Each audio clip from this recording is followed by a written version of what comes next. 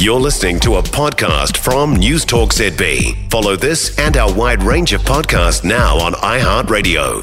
Now, the chip company Nvidia has reported its latest quarterly results. It's tripled its year-on-year revenue. Felix Fok from Milford Asset Management's been watching. The company is with us now. Felix, hiya. Hi, Heather. First of all, what does Nvidia do? And second of all, why is it a bellwether for the markets? Yeah, so Nvidia is in the computing chip business, and there's been an evolution in that segment. People can intuitively understand that the brain of a computer is the processing unit. Right? Household names like Intel has ruled this space in the last era. But Nvidia has grown in the past 2 decades to be a helpful extension and evolution, as I said, enabling something called parallel processing. For example, let's say solving a problem requires 5 steps going from A, B, C to D and E.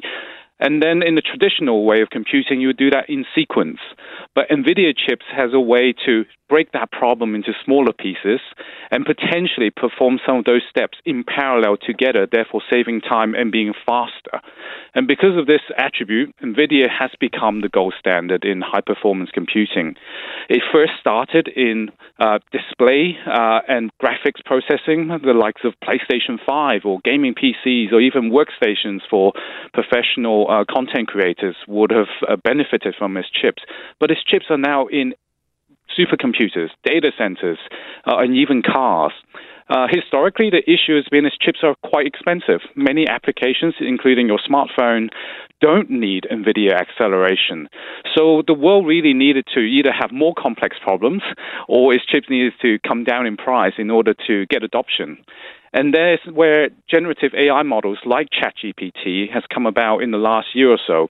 Those are very large models trained on essentially the entire knowledge base of humanity on the internet. And that is a significant complex problem that NVIDIA has found its demand in.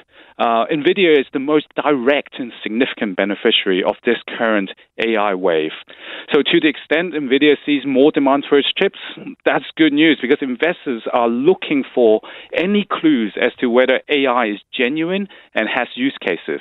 So the likes of Amazon, Google, Microsoft, Facebook are all seemingly spending quite a bit of money with NVIDIA. Oh, very interesting stuff. Okay, so then what do you make of the results? Very strong. It's almost extraordinary to your opening line. NVIDIA sales up 3 times versus a year ago. Gross profits up 4 times. And again, it's the likes of the Amazon and the Microsofts driving it. And for the 3rd quarter running, sales are up substantially compared to expectations. When they talk about the next quarter, that sales number is $20 billion. And that is about 10% better than what the market had penciled down.